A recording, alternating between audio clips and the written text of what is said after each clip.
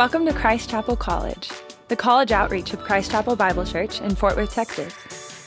We hope everyone experiences what Jesus calls abundant life. So we unapologetically point to Him as the source of life and joy.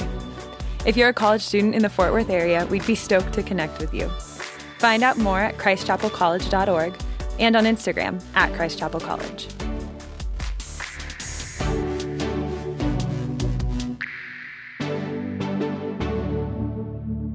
As we're getting started, I wanted to just say something that's probably it's hard to contest, I suppose, that just because something starts off well doesn't mean that it's going to finish well, right? I mean, I could think of 1,000 examples. You pick the category. It's true for plane trips, right? Just because you take off well doesn't mean you've got a good trip, right? The Titanic would work, right? That started off really well. Bad ending. True in sports. I think there's a lot of games that started off well that ended badly. It's true in politics. There are TV series that start off well and you just kind of give up. And I know that there's going to be, probably my references aren't going to connect, but anybody watch Lost? That was one way back in the day. So awesome when it started. And then I just halfway through, are they going to wrap this thing up? They didn't. There are musicians. There are enough musicians who start off well that do not finish well, that they have a name for it called the 27 Club. Anybody heard of that? The 27 Club? There are enough musicians who die at age 27 because they come out of the gate with just so much fame and attention and money, and by the age of 27, they die of overdoses or suicide, and it's tragic. But I mean, there are enough people to have something called the 27 Club. A lot of people, they appear to be on this great start, great road to success, and then but it's kind of ticking time bombs. You might have had a relationship like this, or a romantic relationship. How many of you, you may or may not want to raise your hand on this, but have had one of those relationships? Started off well, and then it didn't end so well. What you learn from that, looking back, hindsight is always 20/20. You could look back at the way that thing started and kind of go, there were the signs that wasn't going to be a good relationship. And you don't see them at the time, but you can look back with clarity and learn from them, right? I think there's also people who they haven't yet necessarily had this crash landing of an end, but they are successful, but those people who are close to them know that it's not really success. That you can have this great start and be successful, but the people who really know you know that you're not really successful. I can only imagine that some of you have parents like this, that your friends and everybody thinks, yeah, your parents are really successful and happy, but those who live with your parents might know that their relationships are kind of a mess, or there's kind of a hollowness to it. Success and starting off well, all that stuff is not as clear-cut and obvious as you might think. And the guy we're going to study today in 1 Samuel is the poster boy of a great start. And the chapters we're looking at, by the end of it, he looks like he's off to a great start, and it's just that's the end. But what we know is after today's verses, things are going to go downhill for him in a pretty big way. I feel like we're studying the beginnings of Judas. You know, if you were to study his life a few years into his ministry with Jesus, you're like, things are looking pretty good for this guy. Well, I want to learn what we can from this man, and I will call it 5 cautions for a great start. 5 cautions when starting well, because I know this applies to us. So turn to 1 Samuel chapter 9. And I will say as background, I actually have one of my cautions before I even read a verse here, because it comes from where we just came from. If you were here last week, Ben talked about 1 Samuel chapter 8, where basically the Israelites are wanting a king like all the other nations. They have been, ever since the book of Judges, Israel has been ruled by people who come in and rescue Israel from their enemies. And they are not necessarily kings, they're called judges. And Samuel, who wrote this book, is the last judge. But the Israelites were tired of being led in a way that's different from all the other nations. They were looking around them at the nations that had kings who would fight their battles, and they could say, that's my king. Well, they wanted to have a king like all the other nations, and they were tired of being different. They were having to trust in an invisible God who they wouldn't know how he's going to come through for them. And they basically said, give us a king. And God says, well, through Samuel, he says, let me warn you, though, you're basically breaking up with a good God to take on a king who is going to take from you. And the word take is repeated 6 times in chapter 8, verses 10 through 18. This guy's going to take, he's going to take your crops, he's going to take your money, he's going to take your daughters, and he's going to take and take and take, and you're replacing this, you're placing a God who will give and give and give. And they say, sounds good to us. And God says, okay, give them what they want. And this guy is the answer to that prayer. So my first caution is, be careful what you ask for, because God, he may give it to you. There are a lot of times where different chapters of my life, I look around at what people have who aren't necessarily following God, and I want the immediate gratification of what they have. And if you spend time, it's one thing to kind of wrestle with wanting things that aren't necessarily what God wants for you. But if you spend all your time fixing your eyes on what other people have who aren't following God, God might eventually say, okay, your will be done. And he might give it to you. And it's going to prove the point in a painful way that that's not really what you need. You need him. And actually, Romans chapter 1, the whole judgment of God is that people reject God. God reveals himself. People reject God. And God says, basically, he turns people over to their desires, and he lets people have what they want apart from him. And God's judgment is to allow you to be satisfied apart from him. And that's what it looks like to, it's God's way of saying, it's either my will be done, or he's going to say your will be done.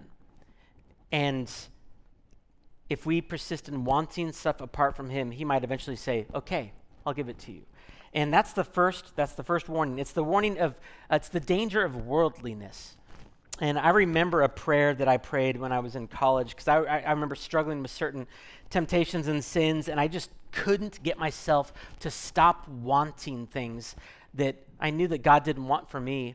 And I remember praying this, Lord, don't allow me to be satisfied with anything apart from you.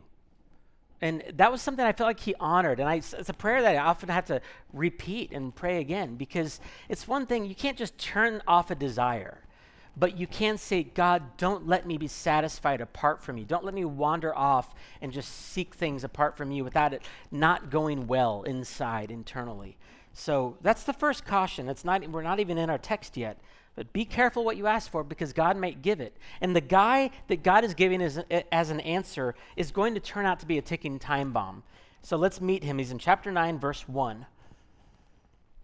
There was a man of Benjamin whose name was Kish, the son of Abiel, the son of Zeror, son of Becheroth, son of Aphiah, a Benjamite, a man of wealth.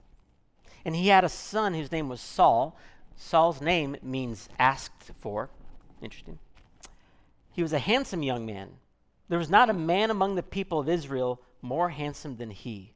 From his shoulders upward, he was taller than any of the people. Okay, so this is just an initial first impression we have of this guy.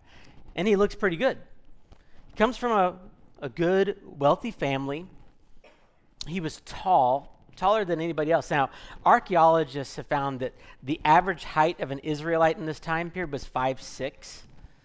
Pretty interesting. I would like it there, because I would be considered tall. But, you might think of this guy as just like a towering over everybody. They theorized that Saul was probably anywhere from 6 to 6'4". Pretty interesting, right? That's not even that tall anymore. How many of you are between 6 and 6'4"? Okay, will you go ahead and just stand our Sauls in the room? Go ahead. Just somebody, okay, you could be Saul, all right, yeah, and there's a few of you who are just, yeah, okay, good. Those of you who are still sitting, you're humble or proud. I don't know which one it is. But that's not like amazingly tall. But like Goliath was like, head and shoulders over Saul.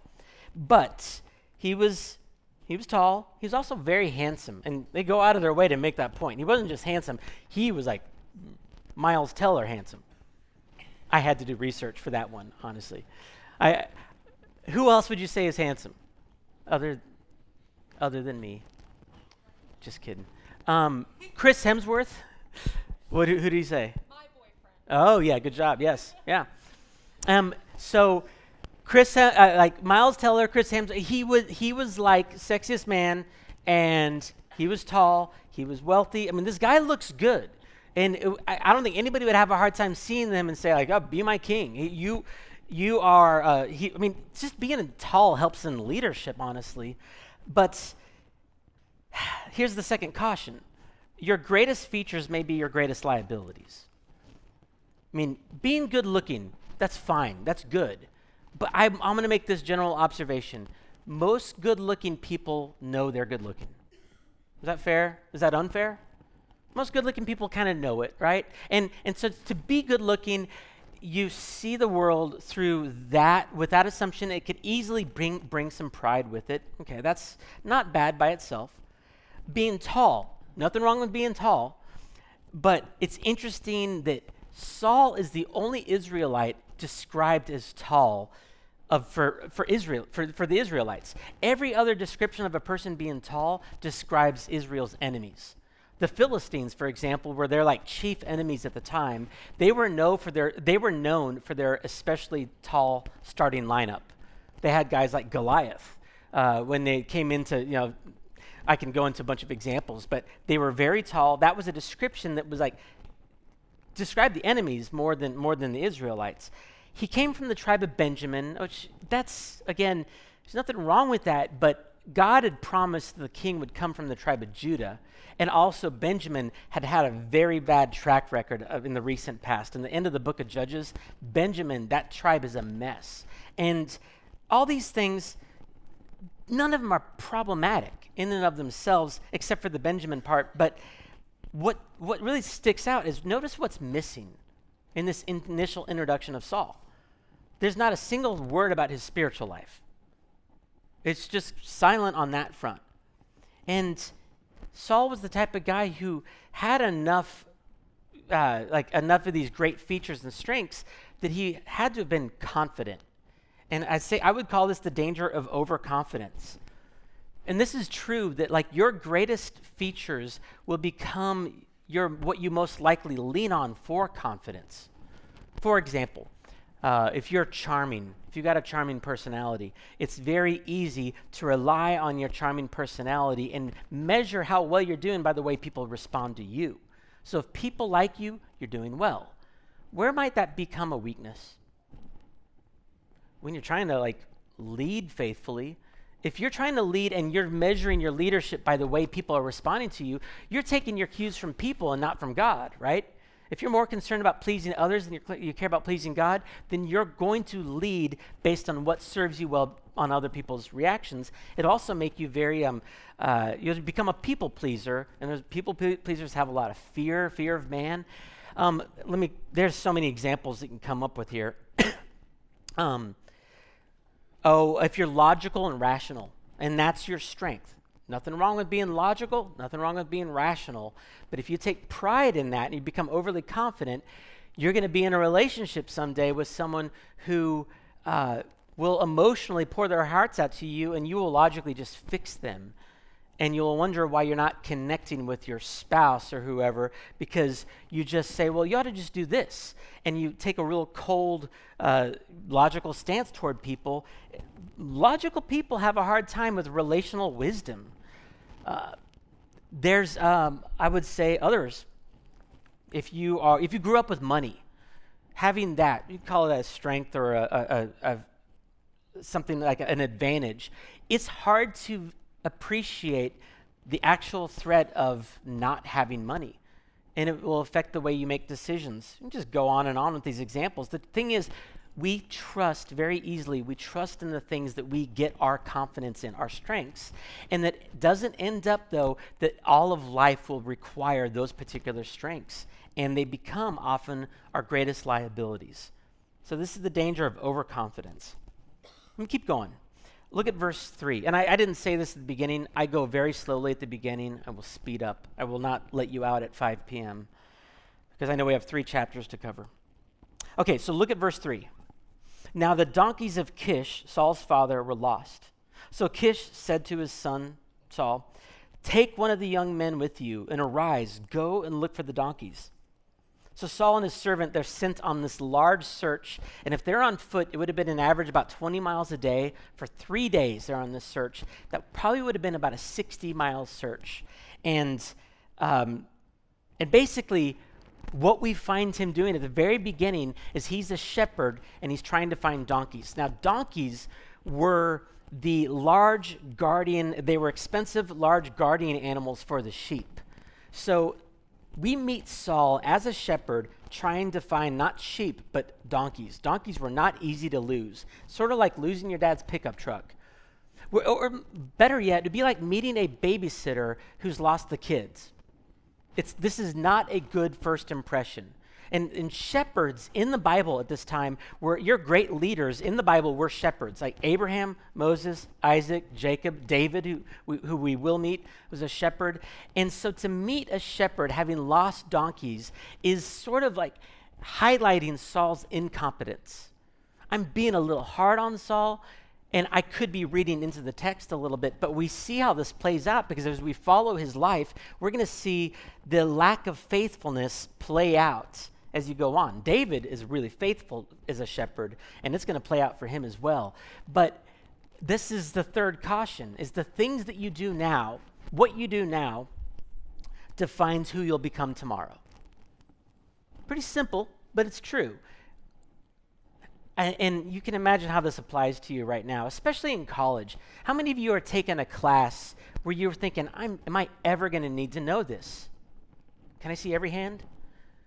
I mean, you're sitting here like, how do I find the average means of this standard deviation, blah, blah, blah. And you're a fashion major. You're wondering, will I ever need to know this? Or I'm writing this paper and it's not even part of my major and I could just use ChatGPT and get this thing pumped out. What's going to happen? Do you think that you'll be able to shift into a gear of character down the road easily? It gets harder as you go, and the stakes don't seem really high right now, but what you do, it becomes who you are, and the seeds you sow today are going to reap whatever seeds you're sowing. They're going to reap for better or for worse in the future. So you can cut corners now, or you can develop an incompetence, but Saul's incompetence, which is kind of subtly being highlighted, is going to be something that plays out for him. We don't see it clearly yet, but we will see it. So it's another caution. What you do today defines who you'll become tomorrow. So this search takes him eventually to a place called Zuph. Look at verse 5. When they came to the land of Zuph, Saul said to his servant who was with him, "Come, let us go back, lest my father cease to care about the donkeys and become anxious about us." But his servant said to him, "Behold, there's a man of God in this city, and he's a man who is held in honor. All that he says comes true. Now let us go there. Perhaps he can tell us the way we should go." And so now this search makes a little shift. Instead of searching for donkeys now, they're searching for a man. And who's the man they're searching for? That's right, Samuel. I didn't hear anybody say that. That's fine. Okay. So jump down to verse 14. They eventually get directions to Samuel, and verse 14 says, "So they went up to the city, and as they were entering the city, they saw Samuel coming out toward them on his way up to the high place. And now the day before," this is a little behind-the-scenes narrative at verse 15, says, "Now the day before Saul came, the Lord had revealed to Samuel, 'Tomorrow, about this time, I will send you a man from the land of Benjamin, and you shall anoint him to be prince over my people Israel. He shall save my people from the hand of the Philistines, for I have seen my people, because their cry has come to me.'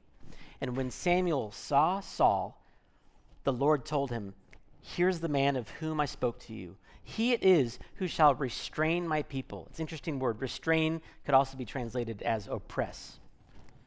"Here's the man who shall restrain my people." Then Saul approached Samuel on the gate and said, "Tell me, where's the house of the seer?" So Saul does not know who Samuel is. And there's just a few observations here. Saul's looking for donkeys. He's not looking for God, right? And he lives within a few miles. I could pull up a map here, but Saul's hometown, he lives within a few miles of Samuel. Samuel is a legend already. He's like the Old Testament Billy Graham, and his servant and other people have heard of Samuel. They know about him, but Samuel, like Saul's like, who's this guy?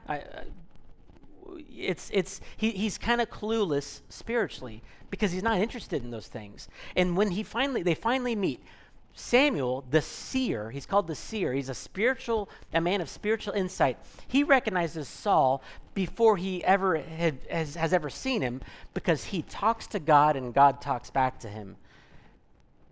Samuel is famous, recognizing an obscure man. Saul is obscure, and he doesn't even recognize this famous man when he sees him. And there's just this contrast. One man is very worldly, one man is very spiritual. And it's really in our face.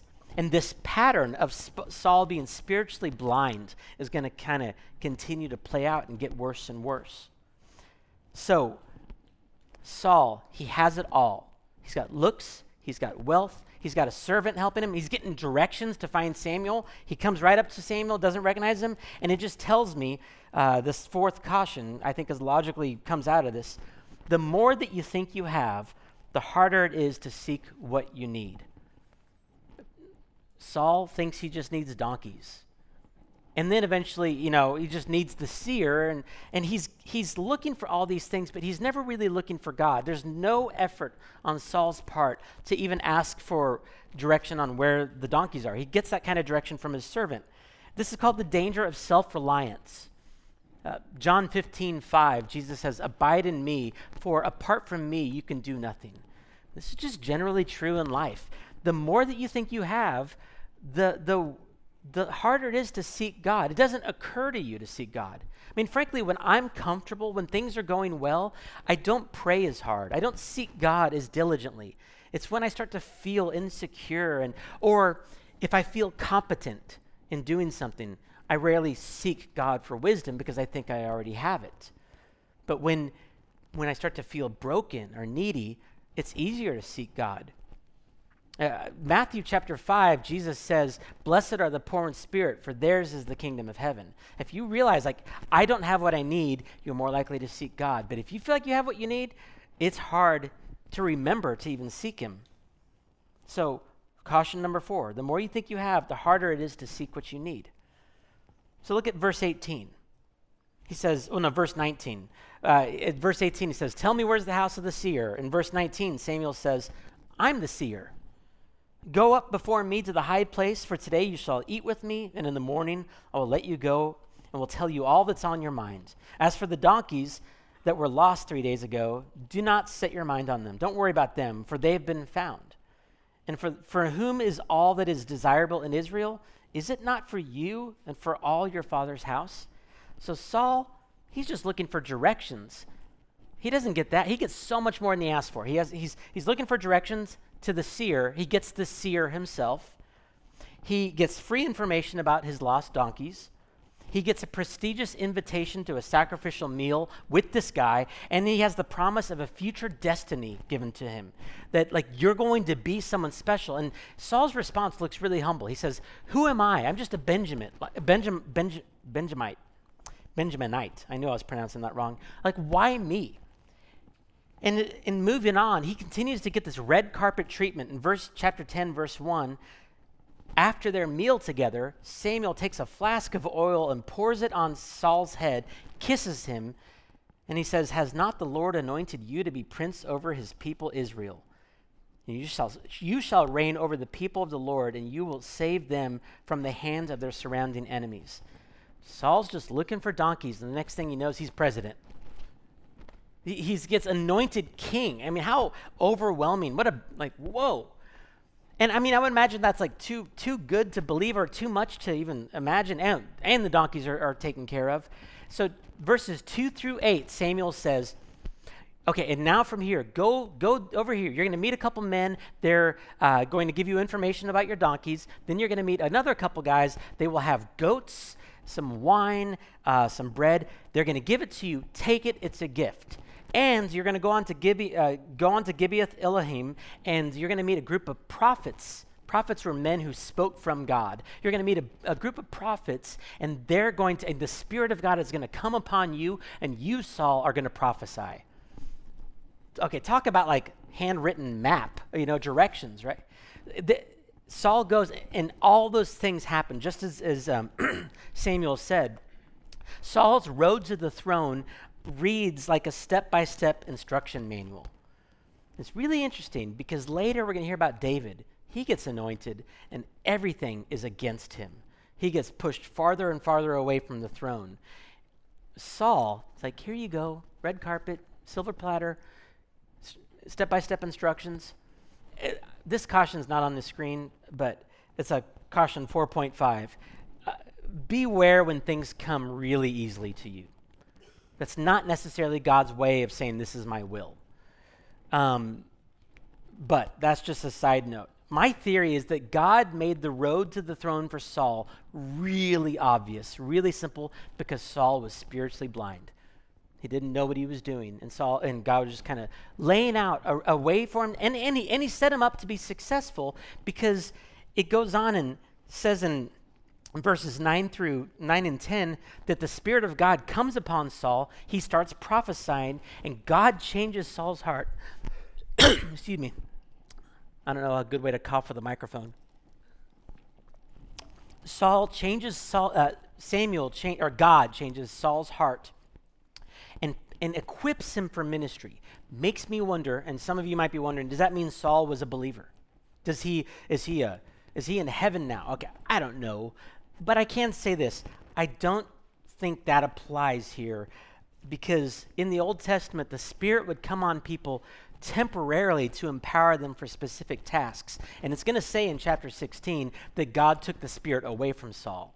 Not only that, Matthew 7:21 through 23 is kind of frightening. It says, Jesus says, "Not everyone who says to me, 'Lord, Lord,' will enter the kingdom of heaven, but the one who does the will of my Father who is in heaven. On that day, many will say to me, 'Lord, Lord, did we not prophesy in your name and cast out demons in your name and do many mighty works in your name?' And then I will declare to them, 'I never knew you. Depart from me, you workers of lawlessness.'" I think Saul's transformation was an empowerment to do his job well, but it was a temporary thing. But Saul is effectively, in chapter 10, set up to become the king, and he gets publicly acknowledged as the king. By the end of chapter 10, Saul goes back home, and he's officially the king, and it's a done deal. It's publicly recognized, and he's got solid men who are with him. Okay, I'm going to briefly summarize chapter 11 and close this up. Chapter 11 records the most amazing start for Saul, because the first thing that happens is the enemies, one of Israel's enemies were called the Ammonites. Nahash was the king. Nahash's name meant snake, which is a really cool name. And Nahash comes in and overtakes, Jabesh Gilead. And it's a kind of an outlying city. They overtake Jabesh Gilead, and basically they make a treaty with Nahash, or an offer. They say, "Hey, please don't kill us." And Nahash says, "I won't kill you if you agree to let me gouge out all of your right eyes, and then you become my servants." That would suck, right? Okay, so why would he do that? Just why would that be in the offer? Well, for one, if your right eye is gouged out, you still are able to see enough to farm and earn money for the Ammonites. Okay? And the other thing, if you only have one eye, it's kind of hard to take up a bow and arrow and go to war. You have no depth perception. So he says, I will basically handicap you so that you can't fight against me, but you can earn money for me. And they say, "Can we have 7 days to think about it?" And for some reason, Nahash agrees, gives him 7 days. And then the news spreads. In verse 6, news reaches Saul. And this is what happens. "The Spirit of God rushed upon Saul when he heard these words, and his anger was greatly kindled." And he basically says, "Join me to fight against the Ammonites or die." And 300,000 Israelites come together and go to war. And Israel was a bunch of factions. They were not unified. Saul whips up an army overnight, and he sends word to Nahash and says, tomorrow we will give ourselves up to you, and you may do whatever seems good to you. So Nahash's guard goes down, and verse 11 says this, and the next day Saul put the people in 3 companies, and they came into the midst of the camp in the morning watch and struck down the Ammonites until the heat of the day. Between 2 a.m. and 6 a.m. they go in and they start just killing people. And it says, and those who survived were scattered so that no 2 of them were left together. I mean, like major victory. Just comes in and just slam dunks. And Saul is a stud at this point. I mean, like, good looking, seems humble, right? I mean, who am I? I'm just a Benjamite. I mean, one point I skipped over it, but he was hiding because he wasn't like openly full of himself. He saves a bunch of people from that kind of fate, and you would think, man, all is well, right? Well, yeah, let's see where this goes. This leads me to my last and biggest caution, and Saul's life will go on to prove the truth of it. Beware, having it all is not enough. Saul has it all at this point, but it's not enough. He's the poster child of a great start, and he has not just success publicly, great followers, good looks, wealth, everything you need. He's also got God's Spirit empowering him for the job. He's got it all, and yet he doesn't have God. He doesn't know him personally. God is almost his crutch at the moment. Like and you're going to see the evidence that he doesn't have a close relationship with him. But a close relationship with God is infinitely better than all the talents, all the help, all the tangible guidance, and all the success that heaven and earth can give you. Makes me think of Matthew 16. Jesus says, "For what will it profit a man if he gains the whole world and yet forfeits his soul? Or what shall a man give in return for his soul?" I mean, at this point, if this were real time, I'd say, Saul, you're awesome. Well done. You're doing great. But we know the end of the story. And so looking back with that hindsight being 2020, that clarity, let me just put the cautions back up. And I coupled them with some dangers. And if you're frantically writing, you could just take a picture of the screen. But be careful what you ask for because God might give it. That's the danger of worldliness. Your greatest features may be your greatest liabilities, the danger of overconfidence. What you do today defines who you become tomorrow. Like to be faithful today or to be unfaithful today is going to define you. The more you think you have, the harder it is to seek what you actually need. The danger of self-reliance and then the danger of pride. Having it all is never enough.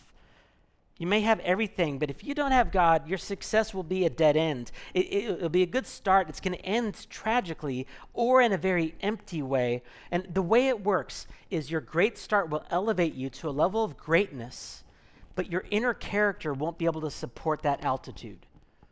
The challenges of life, the opportunities, the temptations, they rise with you, and the lack of character will bring things crushing down.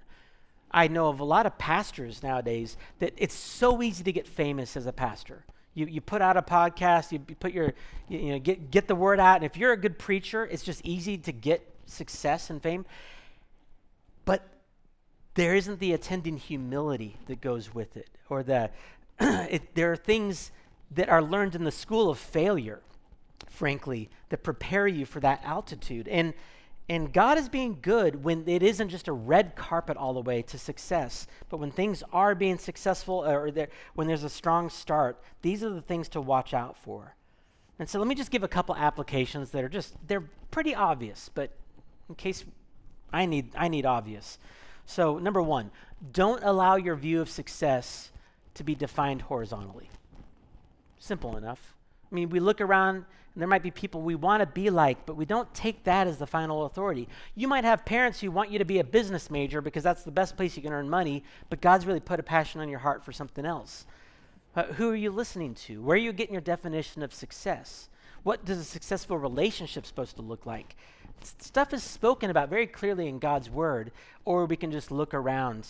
And if we get our definition horizontally, it will eventually lead us down a dead end. But I think Matthew 6 says it really well. But seek first his kingdom and his righteousness, and all these things will be added to you. And Jesus basically says, cultivate your relationship with God, and true success will follow. He knows how to give you success in the way that's true. And that might look like saying no to a 6-figure job so you could be in God's will, serving where your gifts and your passions intersect. And you get to be serving him. And he's going to give you, instead of a bunch of money, he might give you a bunch of joy and effectiveness and watch him provide for you. I don't know it's going to look different. You might end up with a 6-figure job and be called to faithfully use that for his glory. I don't know. But I just know that these are points I need to regularly return to. I need God more and more. That's the only way I know I'm becoming more mature, is the more I need him, the better off I am. Because I tend towards self-reliance. I'll just close by saying this. You guys are not going to apply this well. Maybe some will you do better than others. I have not applied this stuff well. We are all prone to forget. And the thing is, we serve a God who doesn't say, you messed up, I'm going to call you Saul as well, and you're in trouble. No, the way this works is Jesus came and saw that we all have a tendency to forget about him, to become self-reliant, to put our confidence in the wrong things. Jesus is the one person who had it all, including God. He came and lost it all on our behalf and experienced the dead end of having forsaken God. God actually forsook him on the cross. He did nothing wrong to get the cross. He experienced that disaster so that we wouldn't have to. For those of us who realize I need help, when we place our faith in Christ, God says, okay, final score is on the board. You're with me. You're an adopted child of mine. And when we are in him, we now, from a secure place, get to worship him by following him. And when we get distracted by the world, they become painful detours for us, but God always brings his children back home. But we have that security. We have something Saul didn't have so clearly. We have this assurance that we could be safe in Jesus. We can get this wrong and still have him, because he lived the life we were supposed to live and died the death we were supposed to die, so that in him we can have his life. Amen? So let me pray. Father, thank you so much for what you've done for us in Christ, that you have secured us, that if we have placed our faith in him, we get to know that this is not up to us to get this all right. But Lord, we do want to honor you with success, with the good starts. We also want to trust in you with the bad starts and the failures. But Lord, I just pray that you would teach us what we need to learn individually, where we are in our lives right now. So we lift these things up to you in Jesus' name. Amen.